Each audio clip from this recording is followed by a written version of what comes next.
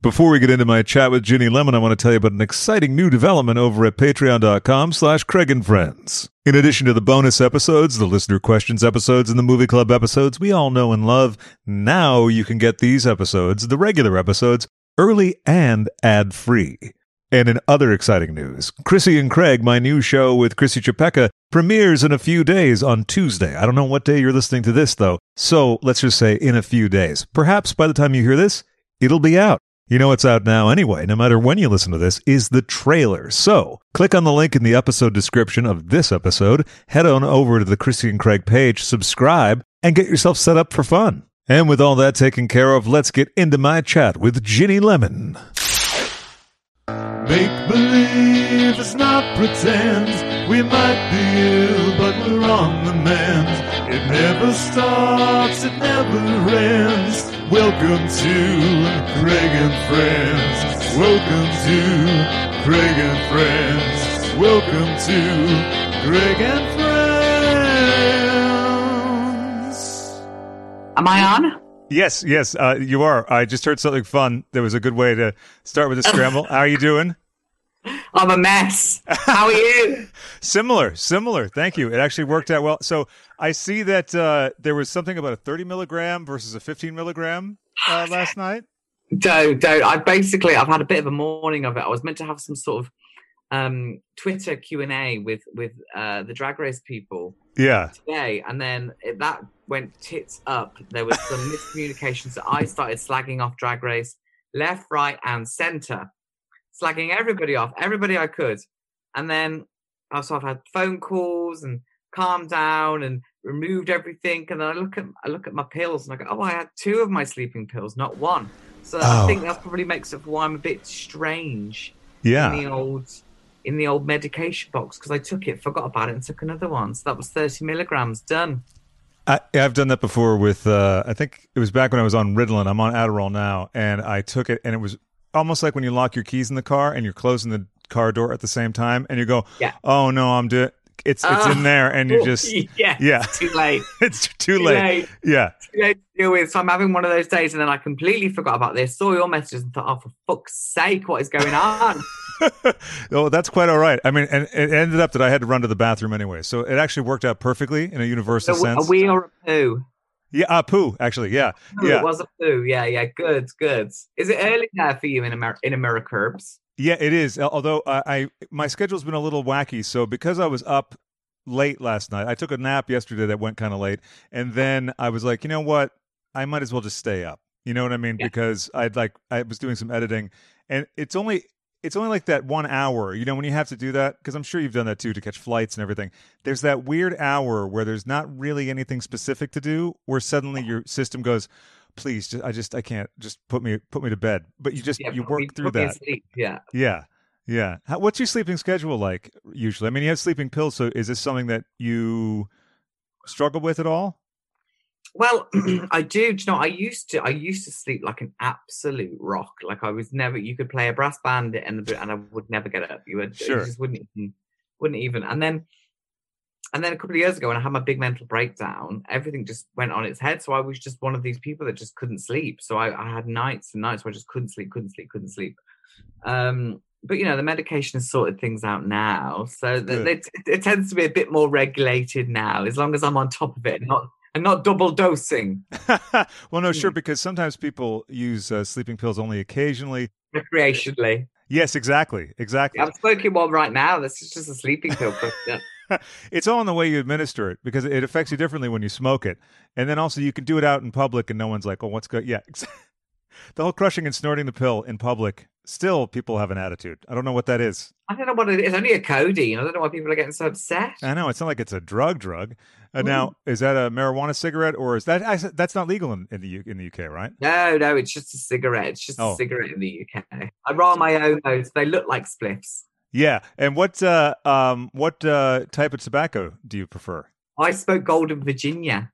That's what I smoked. Golden Virginia smooth, but now they call it yellow. So I have to go Golden Virginia yellow, please. Oh, right.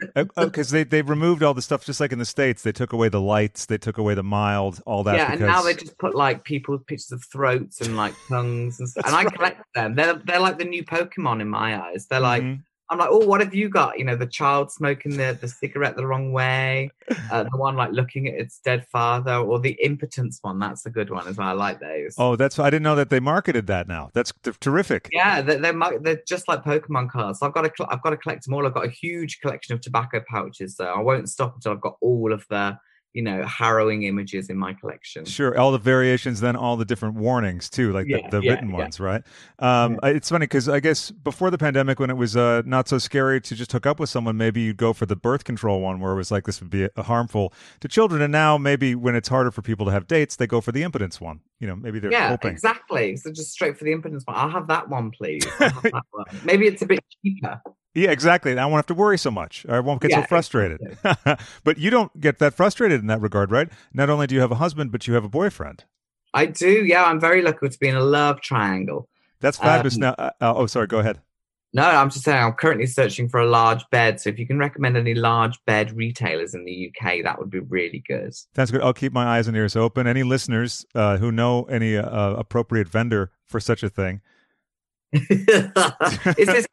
So are you recording? Is this on? Are we doing it? Oh, we are. Yeah. Sometimes I do an intro. Sometimes I do an intro. And as long as you're okay with everything we said, I'm going to keep it in because I think it was really good. Oh, I don't give a shit. You can keep anything in, darling. Fantastic. Yeah. And I was just talking to another guest the other day, Michael DeBar, about how sometimes you get on a Zoom and you're not sure, or because, you know, you don't have the physical presence to sort of read and everything, but it's always lovely on a Zoom when you can put it on and you're immediately like having a good time. So thank you for that already. Oh, well, my pleasure. You know, otherwise we'll just be bored pretending to like each other, and that would just... Yeah, that's grim. At least in person you can, yeah, exactly. If you're an arsehole, I'll just tell you you're an arsehole. Simple as. I'm waiting for the second half of the show to reveal that. So I figured, you know, drama. You need like a little intrigue. Well, I love a second reveal of an arsehole. I can't believe it. Who doesn't like a nice reveal of an asshole as well? And speaking of that, when to bring it back to sex, as we like to do, how long have you been with each of your partners? So I've been with my husband now for over 15 years. And we've been with our boyfriend now for almost 2 years. Oh, wow. Now, what was the process like of finding a mutual boyfriend? Now, I'm assuming that it was a non-monogamous situation before.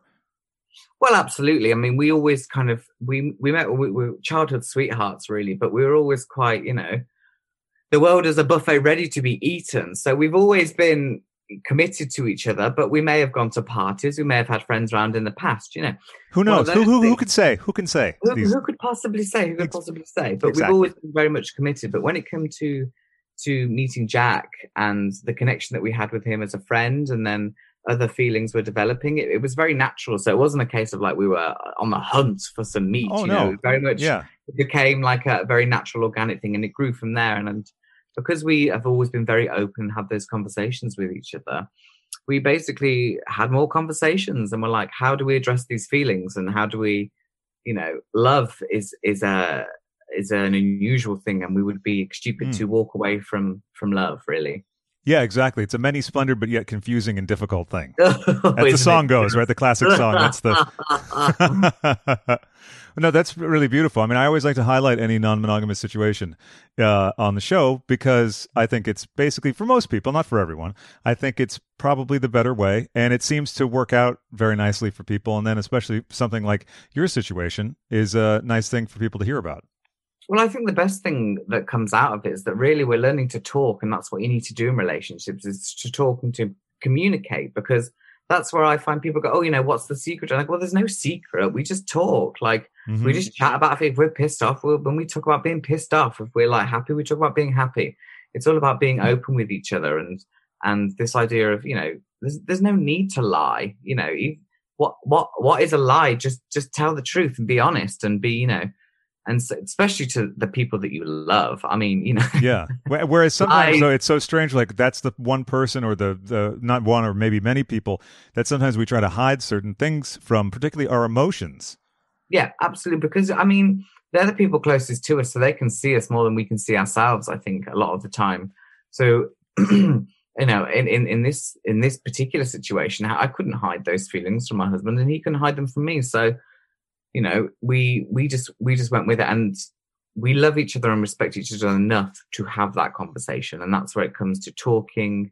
And one thing I have found out and I've learned about myself is to always remember yourself as an individual. Somebody said to me, one of my best friends, Lacey, was had, you know, been reading a lot and was thinking about relationships. And they said to me, they read something that said you cannot find your other half. Right. It's like, because you are not, how can you be a full person if you are half? What are you searching for? Another half? Like, you need to be a full person. So it really has helped me kind of see myself as an individual and as a whole person, which makes me reevaluate how I talk to people, how I interact with people, and go, you know what? Take a step back. You're not a half, you're a full person. How do you deal with that? Right. And it's such a common misconception too, because I mean, there's a lot of things in romantic comedies or received wisdom about that we need to find either the one or the one that completes us, language like that. It gets very kind of muddy and confusing because it gets ingrained in there sometimes too. Well, yeah, well, that's just Hollywood bullshit though, isn't it? That's just media bullshit. Like, you need to have that. You can only say that too much. It's like, come on, like, step up out of the, stop. Why are you believing a rom-com, for fuck's sake? Like, entertainment. Right. Entertainment is there to be falsified and to be adapted and perversed in the way it needs to be perverse. But that's not real life. Real life is real life. That's entertainment. That's showbiz. That's television. That's movies. That's completely different. Like, believe it, enjoy it, but know it for what it is, you know, which is a bunch of lies.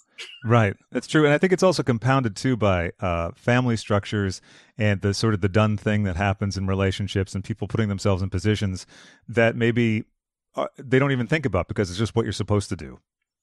Oh, I mean, but that's ingrained with tradition, right? That's ingrained with where you're from, where how your families interact. A religion, if you partake in religion, you know, it's all so interwoven with family, but that kind of all goes back to identity, isn't it? And searching about one's own identity, like recognizing the cultural identity, but also recognizing yourself within that own culture. Does that make sense? It makes absolute sense. No, it makes absolute sense. I know I have that same feeling sometimes when I'm like, I think I've been talking for a bit. Am I saying anything, or am I just like this word sounds good with this word? But no. Yeah. Is that good or is that bullshit? I don't know where I'm at right now. Are we cutting this bit? No. It's live. I'm going to be sick. It's not on, is it? Yeah. But no, you're 100%. I 100% agree with you, because also, and it's like you said with the individual thing, you have to remember that in society as well, and in all sorts of things, friend groups, anything really. Because without having this strong individual sense of who you are, I don't think you can integrate properly with anyone in any real way.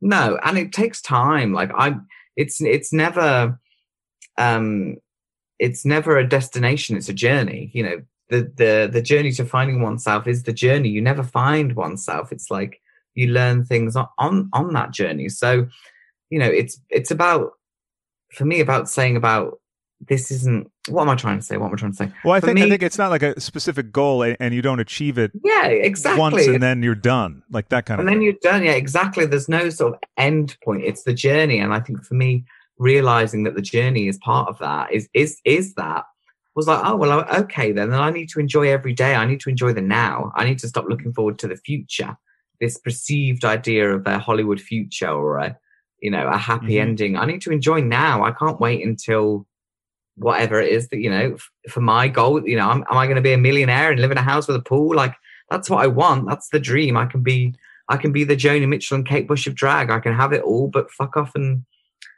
do my own artistic work. That's what I want. That's the dream. But the reality is the journey, and that's life. And you've got to enjoy that, because otherwise it's suffocating.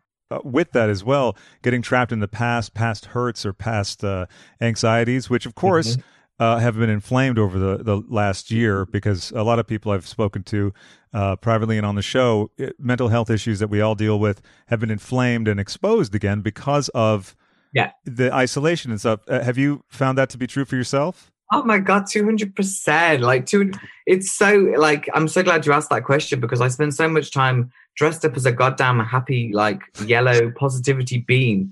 And inside, I take it all off, then I go cry in the bathroom. Like, lockdown has been one of the hardest, most challenging things that anyone has ever had to do.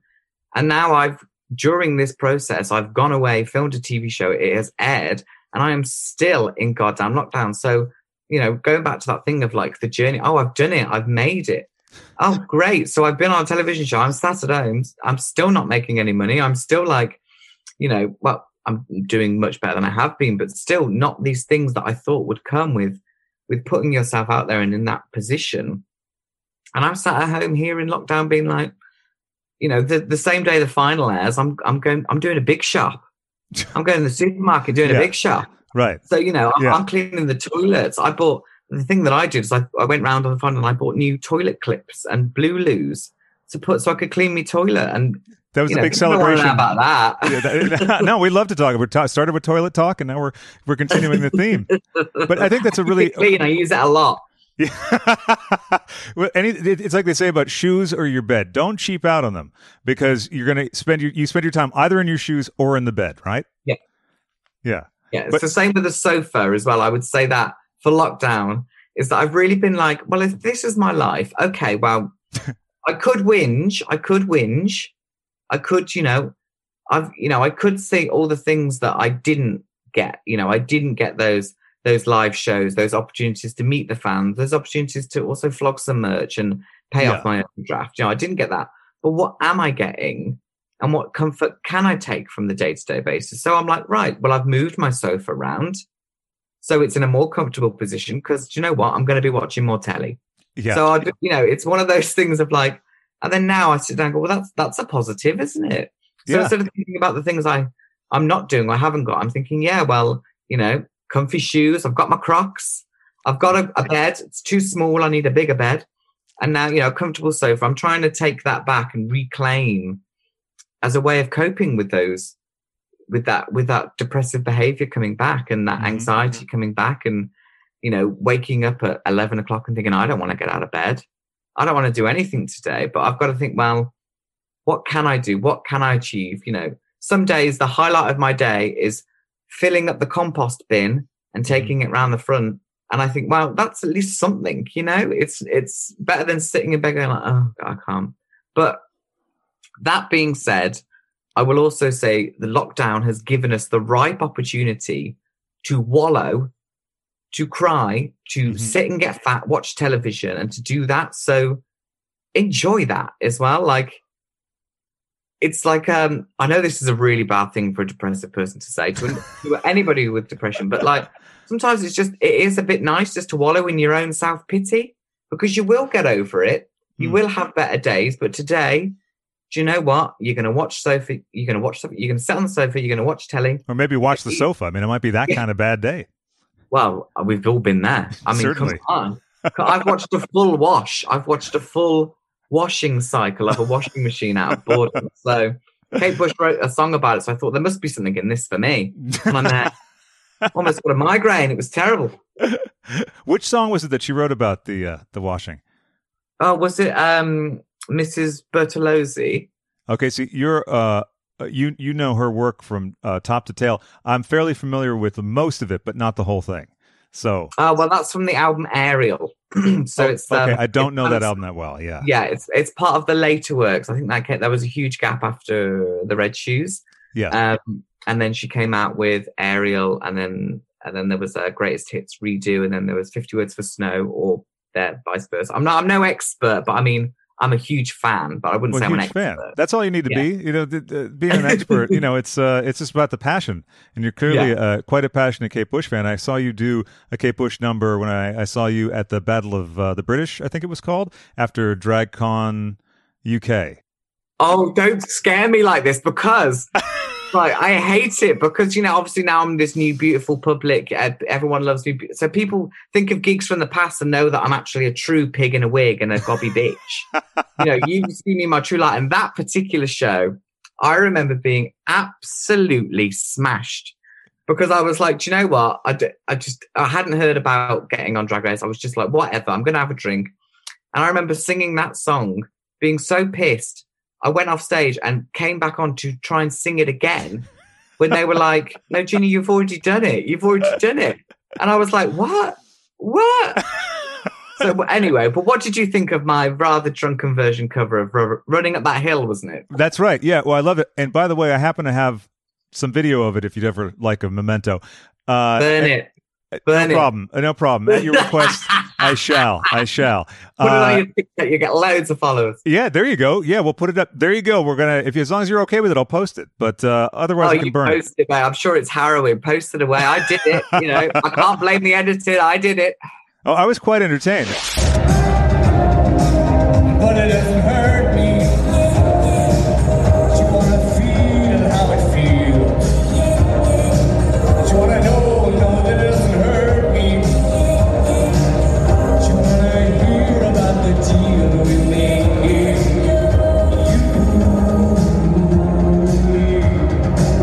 It's you and me. It won't let go. Make a deal with God. And I get him to swap out places. Been running up that road. Been running up that hill. With no problem.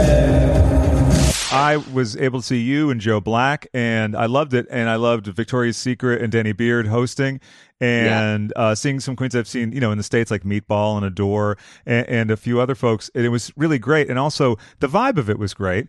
And Victoria said something lovely to me from the stage. So, and I was thrilled. And actually, it's funny because I wanted to reach out to you and Joe right after that, but then of course the world kind of ended. So I didn't, Exactly. Yeah. And then the world definitely ended. It was terrible. 8 months later, you're like, what was I going to do? I actually just got in touch with Victoria, and we're going to do something next month, which is nice. Oh, that would be glorious. She's a good hoot and a fantastic host, really very professional. Oh, the hosting was next level fabulous. And it was good, too, because I was so sort of consumed with doing the stuff at DragCon that I was doing that, you're like, okay, I'm going to the thing. And then, like, it comes evening time. You have that moment, too, that there was that hour where after DragCon ended, before the show, I just laid down, and you're like, I can't go anywhere. How could I? I'm being irresponsible. I didn't go to DragCon. Oh, okay. Yeah. I didn't go because I didn't have a stool because I wasn't, I hadn't been on Drag Race yet. So I didn't have anything to flog. And I thought, well, it's just loads of people, isn't it? And loads of people gives me the touch of the old pulses. So loads of people who were in very close quarters because the sort of the walking area was not exactly conducive to that many people. There would be like booths on either side of the upstairs. It was very congested, and it gave me a little bit of that too when I was a couple times walking through the packed crowd. Well, I was meant to meet Juno there, and I said to her, she texted me and she was like, don't come, you won't like it. She was like, don't come. And it was just like she couldn't move. Like she tried to go to the toilet or something. I don't think she even had a stool. I think she went there to say hello to a few friends who were doing the Drag SOS stool. Oh, okay. Gorgeous and people like that. So I think she went to say hello. She was just inundated. And I was like, do you know how to do? Because she was trying to get to the show as well afterwards. She'd been there and then get to the show. But I was quite lucky. I just went for dinner and then came to the show. Perfect. That was the perfect setup for you. Yeah. Yeah. Well, then next time, of course, it'll be exciting because now we know, I feel like we know that we're pretty close to the end of the whole thing, this whole nightmare. Oh. And then either that or we're all going to die. But either way, I can't wait for the, either option, either we all die or just like survives and we carry on. I mean, a decision either way would be fabulous. Yeah, exactly. Just let us know, folks. Let us know. Yeah. And you mentioned earlier about the big mental breakdown. About how many years ago was that? And it was around 2016, and it was started because 4 days after my birthday, I was on my way to work, and I got a phone call from my dad to say that, well, he said Emma has died, and I went, who's Emma? And he went, your sister.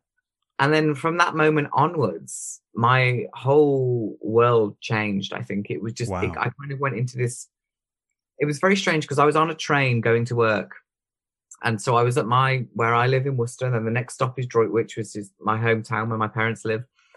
And then on the way to Birmingham to work. And I got the phone call as I was pulling into Droitwich. So as soon as it said, and it said your sister, I jumped off the train as the doors were shutting. So it was that frantic moment of like fight or flight, really. So I was able to jump off. Otherwise, I would have been trapped, And I think part of me kind of went on that train and carried on and did that.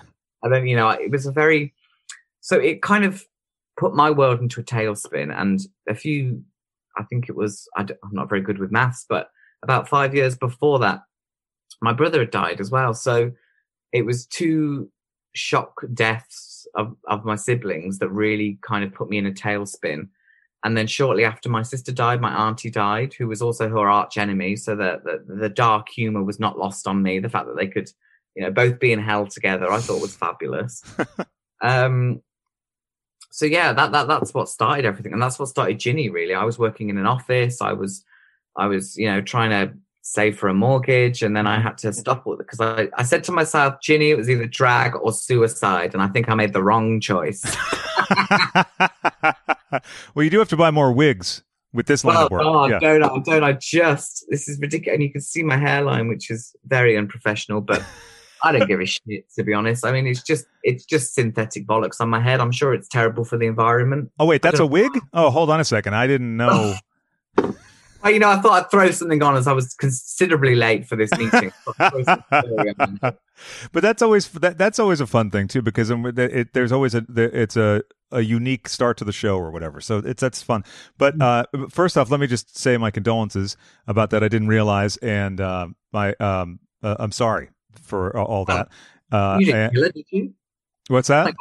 You didn't kill her, did you? Are you admitting to the murder? No, you're right. You're right. You're right. Well, I've only been to the UK twice, and it was in the last 2 years, and my passport will prove that. So no, that's fine. That's fine. Yeah, exactly. It's right. You're cleared. Tick. well, thank you. I mean, grief is a very strange and complex thing, and especially queef, as I like to call it, which is queer grief. And I think grieving as a queer person is so much different. I found in my experience, because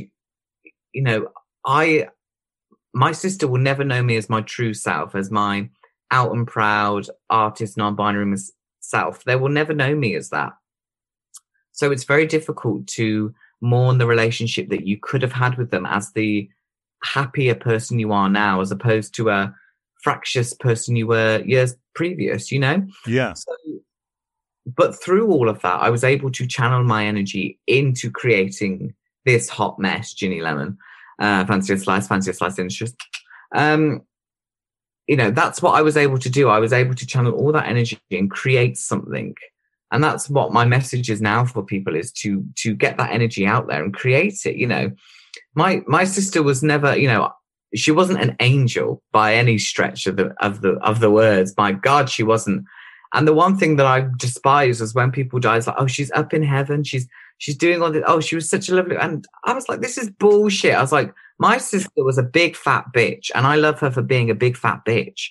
So I'm going to celebrate that sort of nature of her and kind of take that fire and channel that into art, really, as a celebration of life. Mm-hmm. And that's what I try to, when I get there, when I can have the conversation where I'm not being too much of a dickhead, is get that message across to say, channel that energy. You do you, like, do it. Just do it. Yeah. Oh, I completely agree with you. And I think that's one of the things that especially queer people struggle with. And as you mentioned before, kind of being a depressive person, was growing up not terrific in a general sense? Well, I had a very... it's a difficult one to answer, really, because because it was maybe poorly phrased question. That could be. No,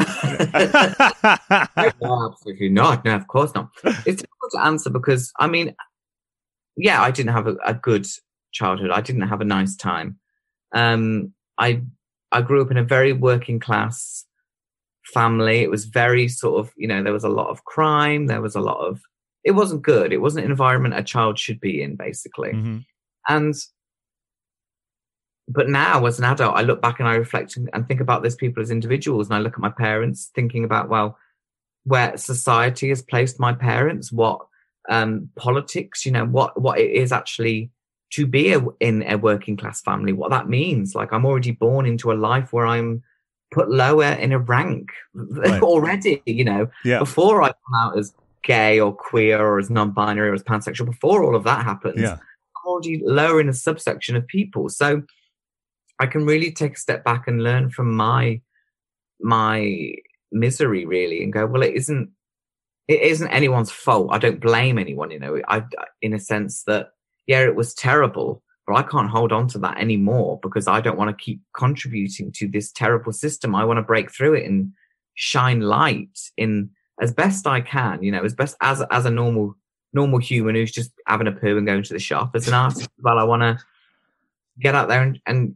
kind of fight almost, I think, as a way of not lamenting over that childhood, as a way of saying, do you know what? Yeah, it was a bit shit, but I'm having fun now.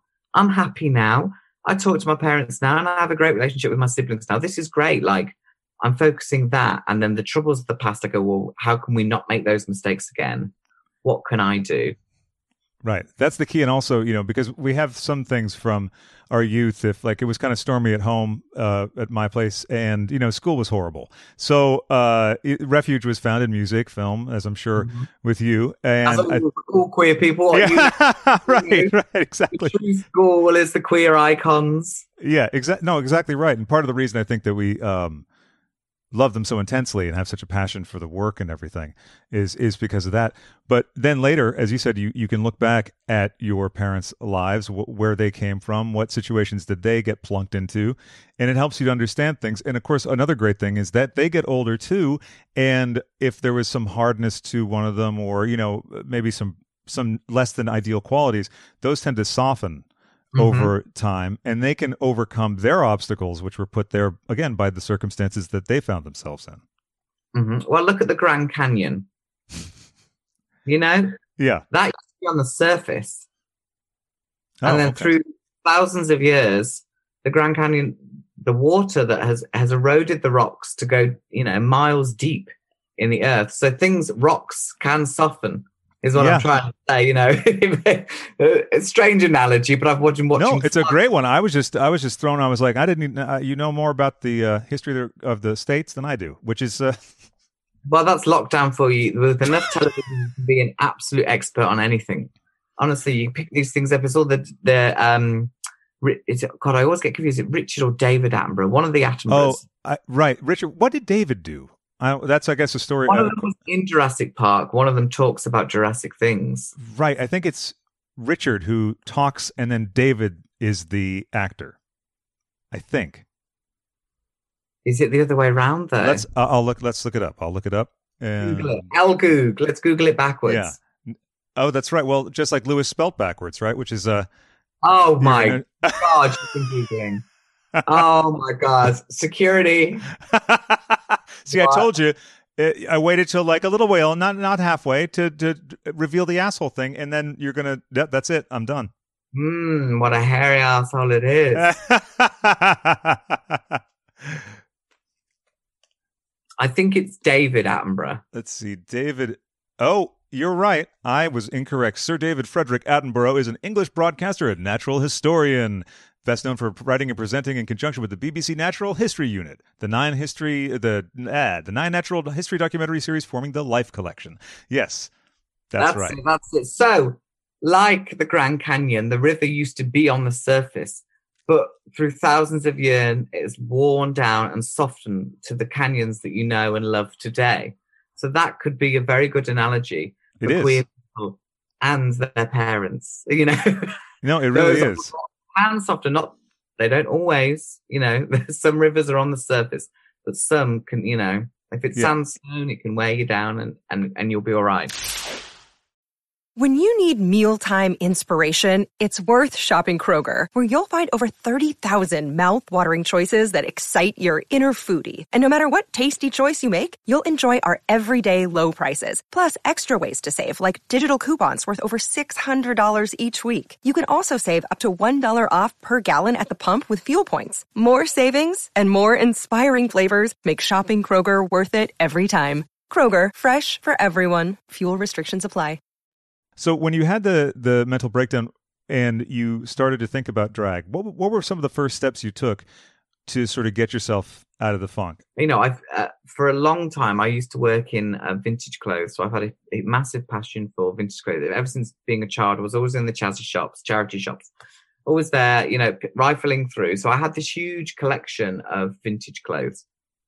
So I wanted to kind of wear them basically, and wear them in a way that was kind of character based, I suppose. So it initially started from that. So it was initially, I was like, well, I've got this fabulous wardrobe. I'm going to wear them and I'm going to go out and get pissed. So, you know, I'm going to put this face on. So originally I wanted to look like Joan Crawford, you know, Oh, sure. Yeah, I look more like Joan Crawford when Christina started to punch back, I think. You know. So that was my original intention. But also I wanted to pay a nod and an ode to certain things. So there was lots of things that went into the look. So I went out there and just started getting pissed and doing little shows, really. I kind of investigated. A few friends of mine were into drag. And obviously I was completely aware of what drag is. I'm a huge Divine fan and Lily Savage fan. And, you know, so I was very inspired to go out and do that. And then very early on, people were like, oh, well, why don't you enter this competition? And I was like, well, all right, then I'll do that. Why don't you... and when I was doing this, I was also pestered by the producers of X Factor. So I was like, why don't you do this? And I was like, well, God, you know, I always said to myself, I'd never do reality TV because I knew that then was the moment I would sell out. But luckily, Lewis never did. Ginny did. So there you go. So yeah, I can kind of get away with that one. And it kind of got out of control from there, really. I was just grieving and trying to escape that. And then through that, I've kind of landed in a career, which I've then tried to cultivate. And I think, well, I was at that point a year or so ago, and I thought, well, Drag Race, I might as well apply for that, because if you wanted to be the best in the business, people telling me they enjoyed it. So I did that. And, you know, I still feel like an imposter in every sense of the word, of like, I'm just like a lost artist, really, trying to... Who happens to be working in drag. I'm thinking of in Hedwig when she's in the oven recounting sleeping in the oven. She's recounting about the pop stars. It's a David Bowie who was actually an idiom working in America and Canada. But it's an interesting thing, the imposter syndrome, because I think the rule with that is that if you do have that sensation or feeling, it often indicates that you are the real deal. It's the people who just blithely move through situations with nary one of those thoughts in their mind that probably maybe they're the imposter. Well, I try not to think too much about what other drag queens would be thinking, to be honest, because I've met a lot of drag queens, too many. And, you know, I just... I get it. I respect it. And I love it. I'd like to meet a drag queen where I can have a conversation about a book or a film. Not saying all, but I know the situations aren't theirs, but that's the thing that I want to talk about. You know, I'm really interested. All this bollocks is, to me, just bollocks. You know, it's a way of like having fun. And now I've landed myself in a situation where I could possibly earn a bit of money, which would be great, because, you know, 4 years ago I left my real job because I had a mental breakdown, so I've got to like pay off me life debts now. Yeah. And what were you doing at the job that you left? Oh, I was working in HR. Oh, the secret police of any company. but from HR, I can't believe it. Well, you know, in HR, that's always a pretty plum gig. So to leave that and be adjusting to another situation and also coping with the depressive phases and everything was quite a lot. But if I'd stayed in that job, I would have died. No, certainly. But it's more what I meant to say is even though it had to be done, the actual process of getting used to it must have been quite a thing. Oh, I mean, I had to switch from like getting up in the morning, having a coffee, you know, brushing my teeth, doing that, to like doing a gig at midnight and not seeing my husband and traveling all across God knows where it went. It's been a huge lifestyle change. That's why I have this love-hate relationship with lockdown, because it's a great time to spend time with the people that you love, spend time at home, but also like, oh my God, I'm sick of this goddamn place. And oh my God, if you say one more thing, I'm going to, you know, so it's complete flip and lifestyle change, which I do, you know, I just do it because I think there might be a means to an end. So sure, it's that, like, I think it's always goes back to being that working class kid inside me. I'm just working until I have a house, or until I'm not in debt, until I have a bit of money. You know, it's that insecurity of falling back to that situation. I think that I'll always have that drive, for that need to have a foundation, I suppose, which I never had. Sure. No, I know what you mean. And also there's certain things about the economic situation that you come from that will forever kind of drive some things. And also sometimes it can be difficult to keep the right perspective on it, because sometimes you feel like you have less than you actually do. And then managing it when it's there, it's a lot of fun. Yeah, it's another stick to beat myself with at night. You know, it's like, all right, okay, no night, and then it's like I go to sleep, and then it's like all the anxiety comes. And I go, wait, you know, they come out, and it's another stick to beat myself with. It's one of those things. Yeah. But then again,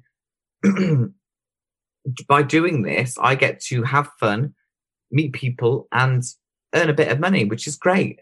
Yeah, which is really, really great, and I really, really enjoy that. It's just been such a whirlwind.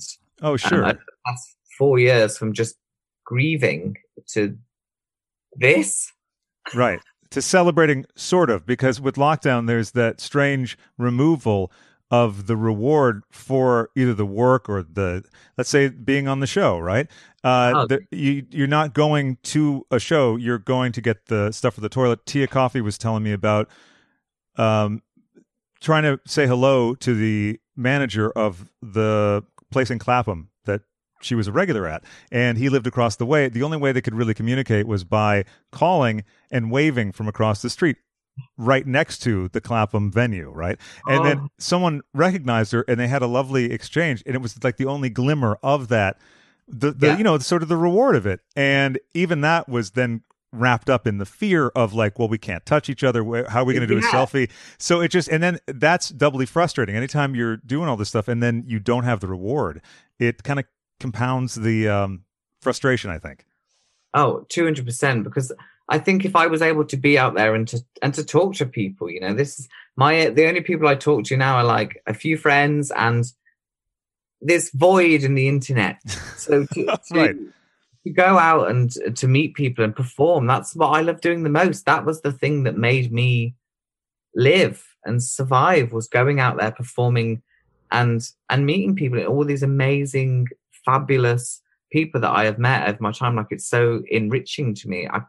It's so sad I can't have that. And it's for so now, sad. But you will, though. And that's for now, but we will. But that's the constant lament of lockdown, isn't it? When I always think that every conversation recorded in this time is not a true reflection of oneself, because we are stuck in this lockdown loop and everything's been affected and we're all in it. You know, I don't watch television. I don't read newspapers. I don't listen to the radio. I've never listened to the radio. I'm very much, you know, all of these things. And now I'm kind of in this platform and I think, well, I have to check the news, or, you know, I'm watching a bit more telly because of lockdown. So I'm watching a few things that people may have watched. I haven't watched telly since they cancelled Bad Girls. You know, I read, I talk to people, I listen to music. That's what I love doing the most. So it's like a completely alien world, this lockdown. So I don't really think that when we have these conversations, it's a true reflection, because we've been stuck for a year in this bizarre, all of us, the whole world. How it's kind of nice that we're all going through it, right? It's not just, we're not alone, I suppose, that we're all in this. It is, and it's a strange comfort sometimes, and then it helps me to remember that I'm not somehow failing life because I'm not. Do you know what I mean? Because you can start thinking that everyone else seems to be getting over it, or everyone else is adjusted properly. No, everyone is having good days and bad days, but it's a rapid cycle between the two. Yeah. And everyone, I mean everyone, you know, that's why it's been nice to speak so candidly and open now, because in conversations, I'm trying to be like, yeah, it's all amazing. And it is all amazing. It is all amazing. But also, I don't want to lie. I don't want to say to you that I'm fucking having a great time. No, I'm not. Like, it's pretty shit. It's fucking lockdown and it's shit. I'm in the same boat as everyone else. You know, there's no like, I suppose this is quite nice as a working class person, because we're all kind of the same class now. We're all kind of a little bit fucked one way or another at the moment, but it will get better. It will, and for everyone. And then I also think that we're going to be entering into a newer, more queer, in general, more liberal atmosphere in the world. I don't know if it's just because all of us have been going through something terrible, and generally the response to that will be a little lighter, but that's my feeling anyway. I think it'll be the hair. I think everyone has had lockdown haircuts. Everyone has dyed their hair. Everyone has gone mad. everyone looks crazy. And obviously we all know that queer people have the best hair in the world. So maybe if people are kind of embracing that, we walk out now and we've all got amazing hair. Maybe that's what unites us, right. Or, or a cool baldy head, stick some glitter on it. Lovely. Well, mine is an unusual sort of length and everything, but I'm going with it. I like it. Sometimes I do it up, but then it kind of goes into a mullet thing. But I'm having fun every day with it because I also know, love a mullet. Yeah, it really was kicking out pretty strong. But then, so I'm enjoying the different looks. But also, one of the things about lockdown, like you said, has been very difficult doing sort of what I do, because at the beginning of it, it was like, what the fuck are we going to talk about? And obviously there was only one thing to talk about. I mean, we've been talking about it now, but in a different way. Like, we're talking about it mixed in with other things and with hopefulness. But like April last year, like what in the fuck? Every show I like, the Howard Stern show, Andy Cohen show, every show I was like, I can't take any of this. And now I do like certain radio shows and certain TV shows, but mostly old ones. So I dove right into, I watched the entire Cagney and Lacey. The best, right? Just recently I've discovered 70s Italian crime pictures. I didn't know how violent. So good. Fabio Testi. Anyone out there looking for a screen hunk of the 70s, Fabio Testi will delight you. But what about films that you loved, either some of the first ones that you remember loving or some favorites in general? Well, I love films. I love the magic of cinema. I love it. That's why it's quite hard for me sometimes with HD, because I'm like, oh God, I don't want to see that. I want to see a bit of a fuzz. But I think my favorite genre of film is hag horror. It's just got to be my absolute favorite. So I'm talking about, the classic is obviously Whatever Happened to Baby Jane. Sure. But I love all the old, I'm trying to think now of the name, Straight Jacket with Joan Crawford. But I also love, there's something about watching that Hollywood starlets in the older age and how they were treated in cinema. So you watch films like The Driver's Seat with Elizabeth Taylor or Boom with Elizabeth Taylor. And I think, oh my God, these films are incredible. Like, they are just so led by these powerful women. And that's obviously... What a queer cliche. I just love powerful women. Fuck's sake. It's true. I don't give a shit. Breaking news. Queer artist loves film with strong women. Tonight at 9. So that's front page news on the Metro over here. Fair enough. So those are my, Mommy Dearest is probably my favorite film of all time, purely because of I've watched it more than any other film, I think, ever. And the layers upon layers that it gives is so incredible. And there's been 2 films recently, actually, that I think have been worth. So there was Ma and there was Greta. And those are the 2 films that I think can enter that Gran Goneo of fag hag, not fag hag, hag horror films. I think they're amazing. But the Ma character and all of that around it is just incredible, like really, really incredible. And I think that there is something about a woman over 50s who are put into these horror roles. I just absolutely adore. I just adore them. And there's a film with Bette Davis called The Anniversary. I don't know whether you've seen that. No, I haven't. You need to pop it on your list, Babs. I will. It is incredible. All the later Bette Davis and the later Joan Crawford and Elizabeth Taylor films. Those are my go-to. Absolutely. I love those. I have to rewatch Driver's Seat. I haven't seen it in ages. That's the one Warhol's in, right? I think he pops in for like a minute or something like that. But it has that great scene where she's putting the makeup on. Yeah, with the eyeliner and the dress that stains. It's oh my God. Yeah, it's incredible. It's incredible, and it's based on a book by, I believe, Muriel Spark. I think that's right. Yeah, we could look it up too, but I think let's go with that one. Yeah, Google it. Yeah, I believe it's Muriel Spark, again, a fabulous writer, and an amazing story. So to see it with Elizabeth Taylor, and it's a gem. It's a lost gem. You know what one I have it, and I haven't seen it in ages. Secret Ceremony with Liz Taylor and Mia Farrow. Make that noise. Oh my God, that film fucked me up. I will say, I think the best bit in that is the way that Liz Taylor eats the sausage at the beginning. Mm-hmm. Yeah, they come back. It's when they come back from the funeral, right? Yeah, yeah. This whole juxta funeral thing going on, and then she comes out and then she eats what's the Mia Farrow, who's called something like Beardy or Birdie in it, and eats the sausage, and oh my god, Elizabeth Taylor eating a sausage in that is amazing. It's a great film. I've been watching also a lot of my big Soothe movies lately. Anything from the 80s that has hookers and probably drug dealers and a synthesizer score. I like, as soon as I hear the opening theme, I'm like, thank God. This is fabulous. Personal Services.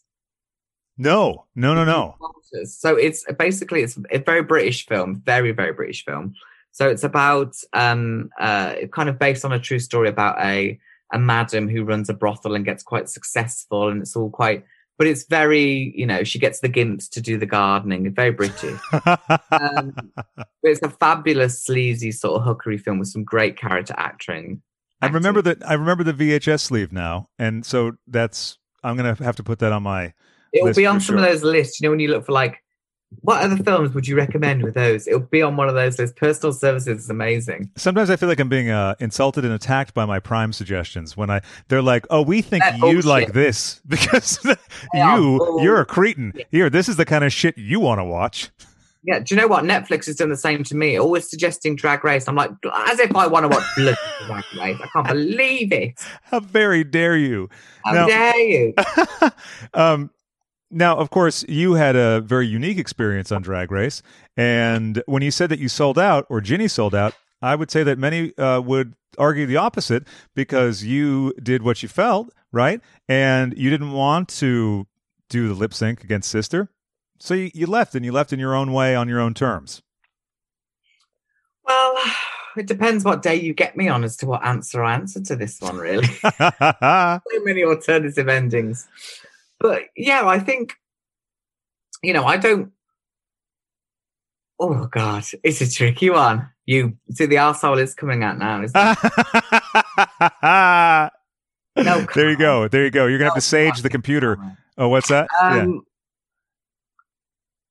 What I really wanted to do was make iconic television, and that's what I wanted to do the whole time, regardless of like Drag Race and how that works internally or externally and how it's perceived. I just wanted to make good television, and that was what I'd set myself a goal to the whole time. And in that particular situation, I could see in every one of those girls' eyes how much they wanted it, how much they wanted to have this title.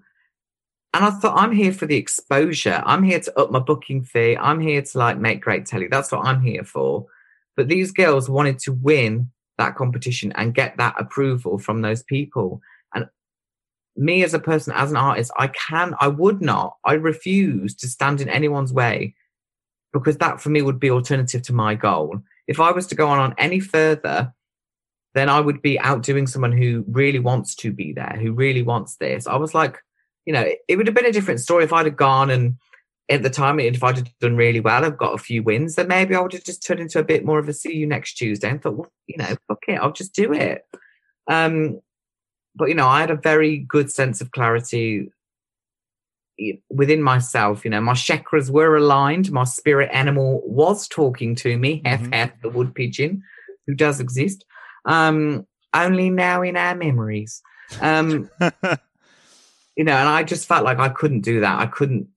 I just couldn't do it, and it wasn't really, it was for me. Like, people say, oh, you wasted that, or, there was thousands of girls that were in the opportunity. And I was like, yeah, but you didn't though, did you, darlings? It was me. So shut up and apply next year. Like, I did what I wanted with my opportunity. And I'm a bit like, and if people don't like that, well, piss off. You can follow another queen. I ain't bothered. Like, I've had my slice, and that's all I wanted was a little slice. You just fancy a slice. That's all. I did. And I just wanted a little slice of that action. Yeah. And, I have total respect for it, for what it is that they do there over, and I love that. And I think it's great. And I wouldn't be able to be chatting to you and gobbing off like this if it wasn't for that show. So why would I be to slag it off?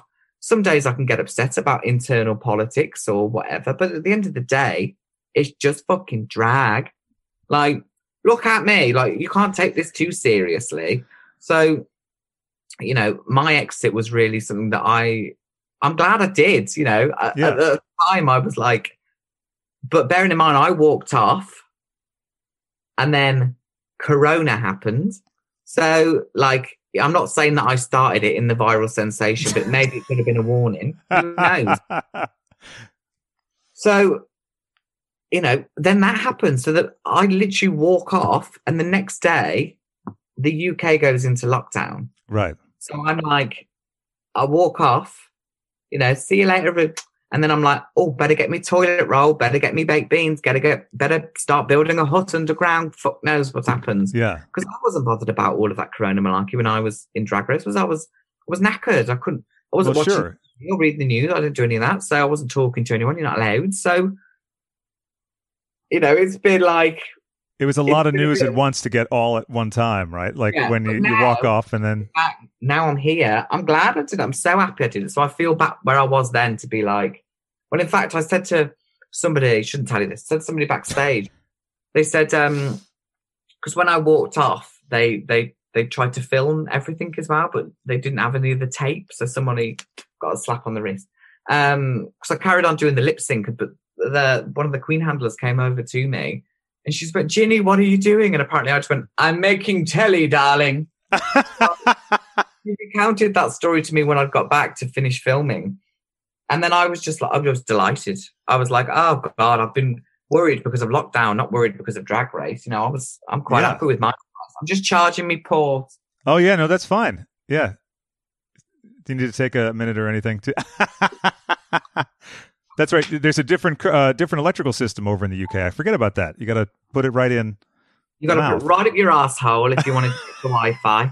That's what you got to do. Yeah, it's all different round here. Do you know what? The best thing about British people is that we are taught that everyone in the world drives on the wrong side of the road. And then I'll get to my age, I go, we are the only fuckers that drive on that side of the road. Australia as well. Yeah, but it's up there and they're allowed. Yeah, and they're confused people. I mean, that's... No, they're not. They're the best people. I'm kidding. I love Australians. I do. You know what I mean? Like, that's classic British sort of thing. Everyone, this is what we're told. Everyone is weird. And then we're doing it right. And then you learn, you grow up, and then you're like, oh my God. There's another funny thing with certain British or Australian cuisines. I've discovered that British or Australian people will get incensed that thing is not the same over here and that it's wrong. And I'll say, no. It's just different. It's just, they don't call it that thing. Oh, yeah. No, it'll be wrong. It's just wrong. It's just wrong. Oh, yeah, it's like complete and utter, like, no, we do it right. I don't know where we get that from. Like, I'm like, have you been to the UK recently? Like, I know it's good for the tour. You have a look around at the sites and whatever, but you go to a normal town, it's just like, babes, come on. Come on. I do love the UK, though. I'm looking forward to going back there. I've spent quite a bit of time there. It's got its charm, though, hasn't it? But that's the thing, I can slag it off, but it has got its charm. Well, when you're from a place, you can slag it off. You know what I mean? And that's part of the fun, too, really. Like, I'm from Boston, and I mean, I shit on it all the time. Boston, Massachusetts? Yeah. And I live in LA now, but Boston I'm not that keen on. I don't miss it. But you live in LA now? Yeah. Everyone lives in LA, though, over there, don't they, really? That's true. And as the song says, there ain't nobody straight in LA. It's a great song by, I can't remember the band now, but I'll have to send it to you. A friend of mine turned me onto that recently. Pick me up, baby. I will. Now, back to music, since we're talking music. Do you remember the first time you sort of noticed Kate Bush? Yeah, I do remember the very first time. I remember my sister Emma, the one that passed away. She was the one that introduced me to all the sort of music that I like. And I remember she had the CD of A Kick Inside, the first album with Wuthering Heights, and she went straight to Wuthering Heights and she played it really loud. And I was like, this is the most horrendous thing I've ever heard in my life. I screamed and I ran because she lived down the street. So I ran home, screamed and ran home. And then that was my first ever reaction. And then I went back and then put the same album on, but played the first track. And it starts with the whale sounds. Yeah. And then I was just totally mesmerized from that moment on. And then I skipped. And I remember a friend of hers, she was having a party and she put The Sensual World on. Was it The Sensual World? Yeah, it was The Sensual World. And so I remember listening to all of that album. So I remember listening. I love albums. I love the concept of albums. I love album tracks. I love to be picking just songs. I love hits. I love, one-off hits. But an album for me is just like gold. When you find a good album, you're sold then. So, and when I realized that Kate was one of these artists that really writes an album and conceptually, then I was kind of sold really. But I'd been a fan of Tori Amos before that. I'm like a mega Tori Amos fan. I just say Kate Bush because people know who she is. But with Tori, and then it was one of these things like, oh, if you like Tori, you might also like Kate. Yeah. And then I was like, yes, I do. Yes, I love them both. These are great. The obsession started then. Yeah, she is such a remarkable artist too because of her age when she started. And she's never not been that. She never had like an office job. It was 16 or 17. David Gilmour heard the tapes and was like, okay, I'm going to fund this. Like, you have to do this. This is meant for you. And he was very right. The dream, eh? The dream. I know. And also such a uniquely UK artist because there's something about the UK pop chart and sensibility where a Kate Bush or I would say even Peter Gabriel, but he made it over here, but not with the weirder stuff. Kate, Babushka, and everyone's like, oh, great, top 10. Would you say that's weird? No, I mean, compared, no. Well, yeah, the music's a little, I mean, compared to stuff that you would see in the American top 40 around that time. But then again, pop music globally always has that unique ability to have the weirdest stuff come in. And I mean, weird on paper. Like, if you look at that and you're like, well, so the song's about this, and she shrieks a couple times. You know what I mean? That kind of thing. Like pitching. Yeah, I just imagine like A&R guys being like, what? I don't know what this is. Well, I think it's good because I think the weirdness comes from really something new. That's when you feel like, oh, it's weird, then it's new. It's like that almost familiar but new. And when you hear an artist that sounds, I don't think there has been an artist since, really. I mean, that is quite like Kate Bush. I can't think of anyone quite like Kate, really, because it's about when you have that, when you can't be bunched, when you can't have that's just gold dust, isn't it? It is. It's like Prince, no one ever, there was no record company guy going, hey, could you maybe do a little more of this or whatever? They're just like, well, this is, a fully formed genius that, and then exactly. And people respond to that.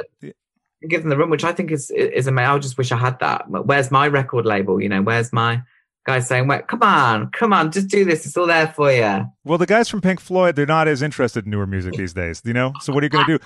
But I think it's clear that you have really made a mark on the hearts and minds of millions of people, and I don't think it's that far off from you having all the things that you want. But maybe it's just been a little bit delayed by the circumstances and everything. But saying things like that scares the shit out of me because obviously I have no kind of grasp on what it is that I've done, because my reaction, I can get a feedback from an audience, from people. I'm getting, messages on Instagram and all this sort of stuff. But to me, it's, I try not to go on that as much. I try not to do that. So to hear stuff like that is very overwhelming. I'm like, God, like I said, I'm just kind of an insecure pig in a wig who's going through a bit of trauma. And I've tried to hustle up myself a career in the meantime because I needed to pay me bills. And then now I'm meant to be loved. Oh my God, like that's scary. Here, I'm sorry. Let me rephrase for ease of use. I think you'll be tolerated a lot more easily when you go on your next adventure and your next endeavor. How's that? Does that work? Proper. This, I can deal with that one. Okay, good. I'm happy that we found agreeable terms. About your own music, you're working on an album right now. Is that right?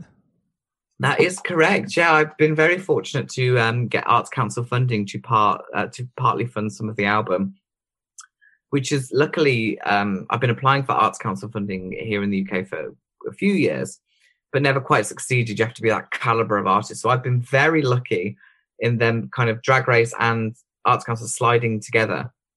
So obviously I've used that platform to promote the album and the work that I've been doing.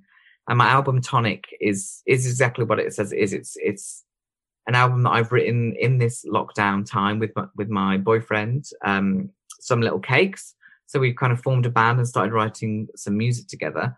So these are kind of a collection of songs that reflect everyday annoyances of lockdown, basically. And then what I've chose to do with this album, I've chose to do a Kate Bush style and do an A side and a B side. So we're going to kind of get the gin, which is the dancier side, And then we're going to get the tonic, which is more of the chill side. So I'm very excited to finish the project and to get out there and perform it, really, because I don't think people, you know, I'm not one of these sort of bitches that are going to come out of Drag Race ready and hit you with a bitch track. You know, I've been writing songs for years. I'm just going to give you a little slice of what I'm working on now. I will continue to write songs, you know, as I have pre and post Drag Race. Yeah. And I think some of these songs have been quite influenced by that experience. So it'll be quite interesting to see what the public think, really, and see how everyone reacts and see if anyone likes it. And hopefully I can use this new platform to get the music to reach more people. I'm not saying I'm... Well, I was going to say something very enthusiastic, but I understand how traumatic that is. So I'm going to say, I think you might be able to just squeak by and be able to do just a little bit. I'm just trying to tamper my enthusiasm because I don't want to, you know, freak you out anymore. But no, that's a wonderful thing about the platform. And like you said before, getting the exposure from it, you know, and anyone who gets on the show wins, really. Already. Well, not everyone. I mean, well, you know, did walk out for Magnolia Crawford, did it? Whatever happened to her? You know, but I mean, I think with any experience, you kind of have to run with it and do the best you possibly can out of the situation. You know, the whole reason I wear yellow and say Aya Babson, you know, that kind of culminated out of me doing one X Factor audition. I kind of gave the people what they wanted. So as an artist, you take the work that you've done, you grow with it, and it kind of organically. So I'm looking forward to this new stage, really, of how Drag Race has enabled an audience to see behind the mask, I suppose. That's been the most shocking thing, is I kind of just went in and I thought, I'll just be Ginny. And then I realized that, you know, first day when I'm there with no makeup on, I was like, oh shit. I was like, oh, this just got real right now. Like, I didn't think about it before, but it got real the moment I got there. And I thought exposing that, I wasn't very comfortable with obviously showing myself as out of makeup, me, Lewis, hidden behind all this. But I'm glad I did in a way, and it will affect me now. And I hopefully feel like I don't have to try as hard, and people can kind of hopefully get me a bit more. Well, I think so. Yeah, certainly. And also, it's one of those funny things where when you have a depressive streak or anxious things, we don't want to reveal that because we think that somehow we're going to be viewed as less than, or it's going to doom us to being considered in a category. And of course, again, back to the economic thing, when you're already viewed in a certain caste, if you will, of society, a lot of that stuff can all be running around together, especially if you're prone to anxiety. So it's understandable, but you know, you really did make a tremendous impact on people too, talking about realizing your non-binary and realizing a lot of things about yourself and the chats that you had with Bimini and Sister.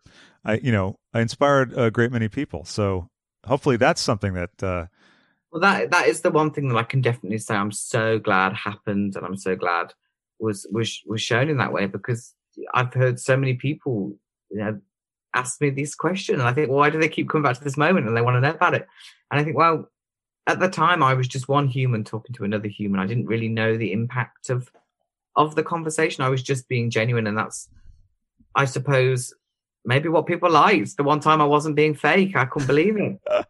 That's the magic of it, though. Like that's the reason why it's so impactful, because you were just a person talking to another person about how you felt, and the most personal is oftentimes the most universal. Yeah, and I think that has been shown to me in abundance with the outreach of thousands and thousands of messages. And I mean, it breaks my heart I can't respond to every single one. You know, I've gone from like a small little Instagram follower where I can reply to everyone to like, so I'm like, oh no, don't hate me because I want to reply to every single one, but I can't. My fingers will fall off.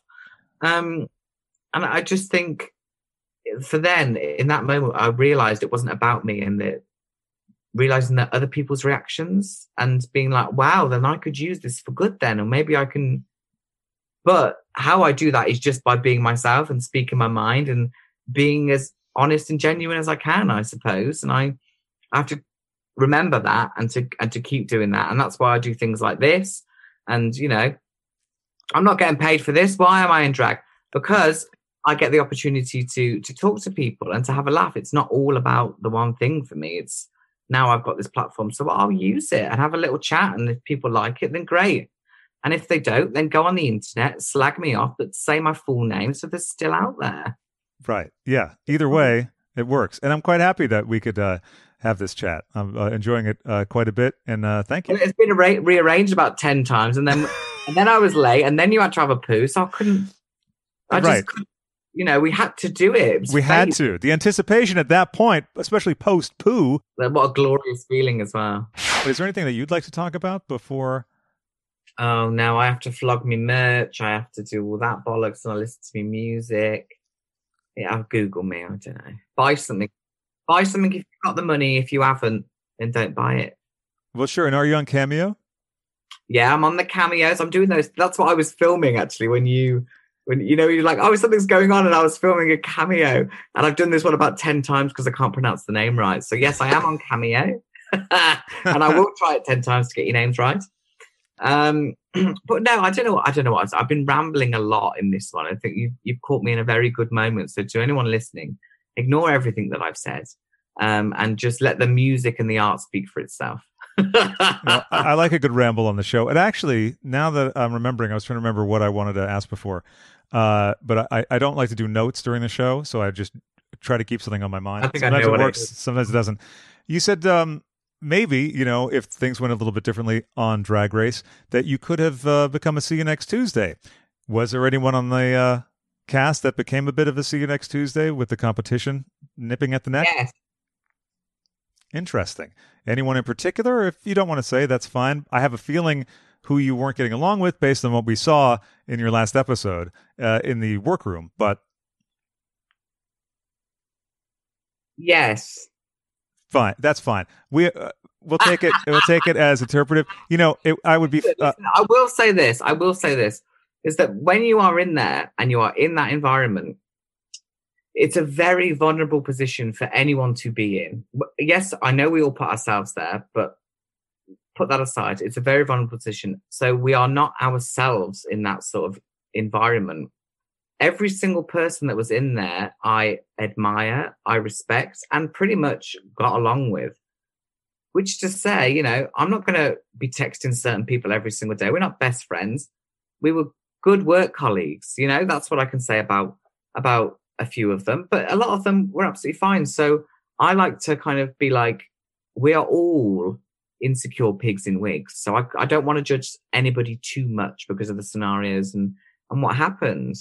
And to be honest, I didn't really have any beef with anyone. And I know you're probably referring to Lawrence here, when I didn't really have beef with Lawrence and, Yeah, it was a moment. That's the other thing that I think people need to remember is that you can have a cranky moment and just there happens to be cameras there and and then they do their thing, go, oh, and then what they ask me in the question, what did you think when Lawrence did this? And I'll be like, well, she was, I don't know, I'm not thinking about it. I was quite crap at that because I was like, well, I can make something up for you if you want, darling, but my mind doesn't work like that. So it was interesting watching it back because I did see, I'd say something to Lawrence and then there'd be like Lawrence in the confessional being like, oh, Jenny needs to shut her mouth. And I just thought it was funny. I just thought it was great entertainment. Like for me, I didn't really have a problem there. But I suppose if I did it, I would have got like more followers and stuff. I suppose I should have culminated a little bit of that, maybe. Well, I think one of the things everyone loves about the UK edition is that there's a lack of that kind of thing in general, which is nice. Yeah. But I mean, no matter what, the pressure of the whole environment is going to result in maybe some cross moments. But I mainly wanted to bring that up because of the unfortunate online hate that has happened for Lawrence and others, sister as well, because it's fun to talk about who was shitty that day, that kind of stuff. But it's really not that important. It's like any office that you're in, you're going to have a distaste for someone. If there's 8 people, 5 people, whatever. Yeah, well, I think, from my experience, especially with Sister, she was the person that I didn't know and the person I became friends with the most, kind of in that. And then since the show, I'm very good friends with Bimini and Joe and a few other of the girls. And, you know, Sister's now been added into that sort of, oh, she's my busy mate. So when I watched it back and saw all the hate, I was like, what the fuck is going on? Because my experience of Sister was so lovely, so funny. Like, that bitch could crack me up. But I mean, she's quite dry and she's Liverpudlian. So it doesn't, you know, that dry Scouse sense of humor sometimes doesn't read on camera. It can come off like a bit awkward. But that's no excuse to go online and to just slag people off. I think, you know, I've done it. I've watched a reality TV show and been absolutely livid that my favourite hasn't won. I mean, even back in the days, the one time that I did watch Drag Race, it was the Ben de la Creme, you know, when she was first in it. And I remember really, because we watched it with friends, it was around about that sort of 2016 sort of time, 17. And I was riled, and I would been like, this is disgusting. I would never go like, I can't remember who the lip sync. I would never go online and be like, you know, you need to die or blah, blah, blah, blah. Like, that is just absolutely, I mean, it's appalling. But also, I didn't quite realize how much of a real thing it was before I became one of these rude girls. I didn't think about it. So I wasn't expecting, I've been very lucky. I haven't hardly received anything to my knowledge. Anything that I have seen, people are like, oh my God, she's wearing Crocs. Oh my God. And I'm like, that's funny. Like, you're an idiot. That's funny. I'm wearing Crocs on Drag Race. Like, do you not get the joke? Right. Do you not get that I was aware? I wasn't just like sort of cluelessly, didn't realize, oh, I wore the wrong shoes. What do you mean? So when I see like people, usually they're just getting outraged and really angry at me. I find it quite humorous because they clearly haven't got the joke. So I just find that a bit more funny. So I've been very lucky, but then I've seen the reactions to Sister and to Lawrence, who had to come off Twitter. I just think, what the fuck are these people doing? Why are you bullying us online because of a television show? Like, if you like it, you like it. If you don't, then shut your fucking mouth. I just think it's appalling, really. Yeah, I agree. And listen, I can't excuse it, really. It's just ridiculous. Yeah, well, you know, it's fun to say the worst things in the world about someone on a reality show when you're watching it with friends or you're texting a friend or whatever, but there's private things and then there's taking it into that realm. And also, at the end of the day... go ahead. Things I've said on WhatsApp, the things I've said on WhatsApp to my group chat. Yeah, right. About some of the shows. I mean, it'll be shocking, but I can say those to my mates because it's like, it's me mates. And it comes from a place of like, you're bantering with your mates. You'd be like, oh my God, they were terrible, blah, blah, blah. Whatever. Yeah. That's a laugh. But when you take that extra step and go online, that's no longer funny or a laugh. That's bullying and that's hateful. So, I mean, obviously, for all these people going online who are bullying and hateful, they clearly got some trauma going on in their lives. So I feel sorry for them. That's why when they say something about me, I just genuinely feel sorry for them. I can't be angry at them. But right. That's me. That's how I deal with them. I just feel a bit like, well, you know, those bullies at school are always the ones with a terrible home life. We know that now. So I think, what's really going on with you, baby? That's not about me. I mean, who is it that said, let those bitches ain't paying your rent, you pay those bitches no mind, or something like that? Yeah, exactly. Yeah. Raula Paula or something like that. I can't remember. She texted me the other day. She said, you still owe me that £5, you dirty bitch. And no, Michelle will not give you a tit wank. So we're on good terms. Well, I'm happy to hear that. Yeah. That's why we pull her tits a little bit, you know. Well, listen, you hold a very unique and special place in Drag Race history. You did a lot for the show. And you made people happy, which is the last thing I want to say about the bullying stuff. It is a shame because the show essentially is like one of the few big bright spots of light for people during this time. And sometimes, you know, you want to say like, well, this is why we can't have nice things because look what you're doing.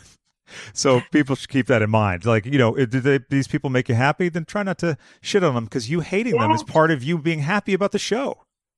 Like I said at the beginning about the Hollywood films, about, you know, just remember that it's all quite fake. Like, yes, it's a reality TV show, but how often in your reality are you having to work 16-hour days, getting in drag, meeting celebrities, doing all these things, getting told about your childhood, asked about your childhood trauma, and then, can you make this from bin bags? Can you do this? That's not reality, is it, darling? So, like, take a step back and be like, I'm glad you enjoyed, you know, it's the people that get pissed off with me walking off being like, this is the most disrespectful thing she's ever done. I'm like, it's just telly, darling. Do you think Rue is losing sleep over it? No. Do you think I am? A little bit, but, you know, the other reason.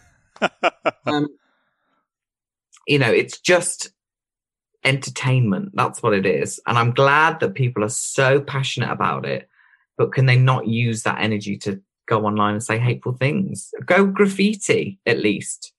Right. Like, if you want to say horrible things about sister, then do it on some graffiti so I can take a picture and go, sister, look what I've seen. Isn't this funny? And then maybe she can go take a photo in front of it the next time she's in the area. Exactly. And then it'll become a landmark, and then there'll be a little blue plaque.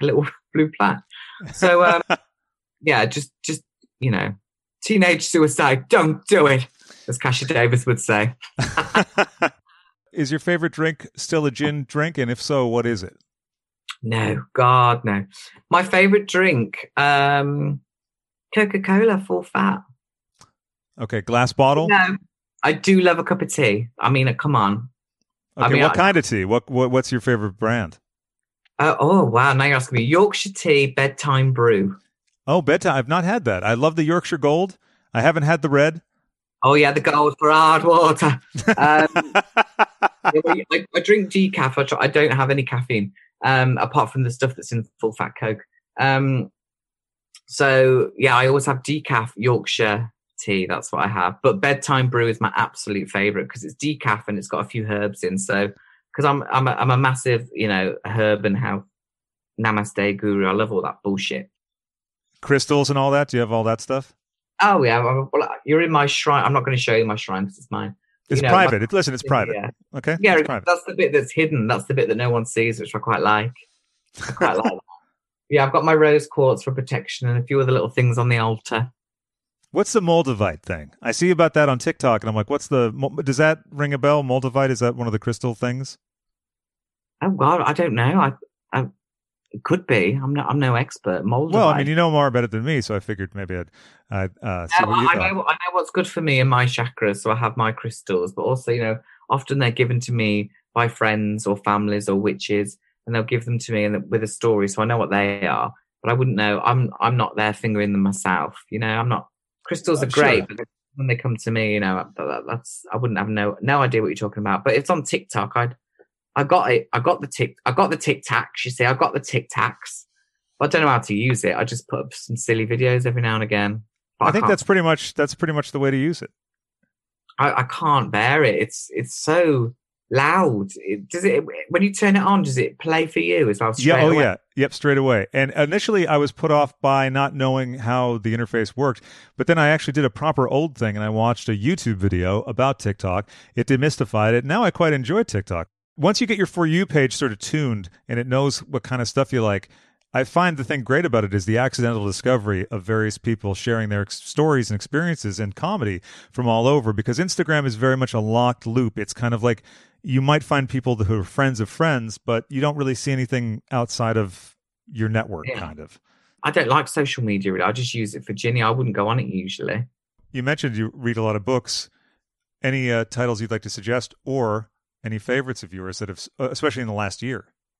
Oh, well, in the last year, it's been impossible to read. I've just been reading. Well, I've just finished a Joni Mitchell autobiography. Oh, I got to read that. She is fascinating. Oh my God! And it was one that was written with letters with another singer and a journalist. And it's just been so insightful to go back to one of your icons and kind of demystify them, really, as opposed to being like what I think they are, and make them a bit more human and to learn about that process. So that was amazing. But the only other books I'd love to recommend are by an author called Juno Roche. And they've got a book called Trans and Queer Sex. There's a few other ones, and they oh God, it is Juno Roche, isn't it? Oh my God, let me Google it. Sure. I'm saying the name wrong. There's so many Junos out there. Juno. It's true. And their books, I mean, she's absolutely incredible. Yeah, Juno Roche, Trans and Queer Sex, they've been really useful, especially over this period and over the last year, and going on this journey and discovery of identity are fabulous. They're just real, they're real. Sure. They're not medical or distant. They're just, the way Juno writes is so real. It's very much like, oh fucking hell, I've got to do this, I've got to write this book, I've got to finish. It's just amazing, and the things they talk about are fabulous. Oh, fab. Well, that also reminds me of an article I have to send you if you haven't seen it. I can't remember what publication. It might have been Spin, it might have been Rolling Stone, but Morrissey and Joni Mitchell interviewed each other, and it is nuts. I mean, they chide each other about the smoking or the not, like, meat eating. It's wonderful. I'll have to send it to you. Oh my God, please do. I mean, I can't fucking bear Morrissey. Such a wanker. So, I'm in agreement 100%. Oh, God. We need to go in the wood chipper, that one. Disgusting. Yeah. The worst. Yeah. Well, with that, I'd like to thank you for a fabulous discussion. Yeah, and if you take away anything from this interview, Morrissey is a wanker. That's definitely the one. I'll re-answer that question. Morrissey is a wanker. That's the last. That's the thing we want to leave you with. If you weren't sure of it before, and I don't know how you couldn't be, keep it in mind. Well, until next time, Ginny Lemon, I look forward to talking to you again. I had a fabulous time, and thank you. Thank you. Mwah. For more stuff and plenty of things, head on over to patreon.com/CraigandFriends.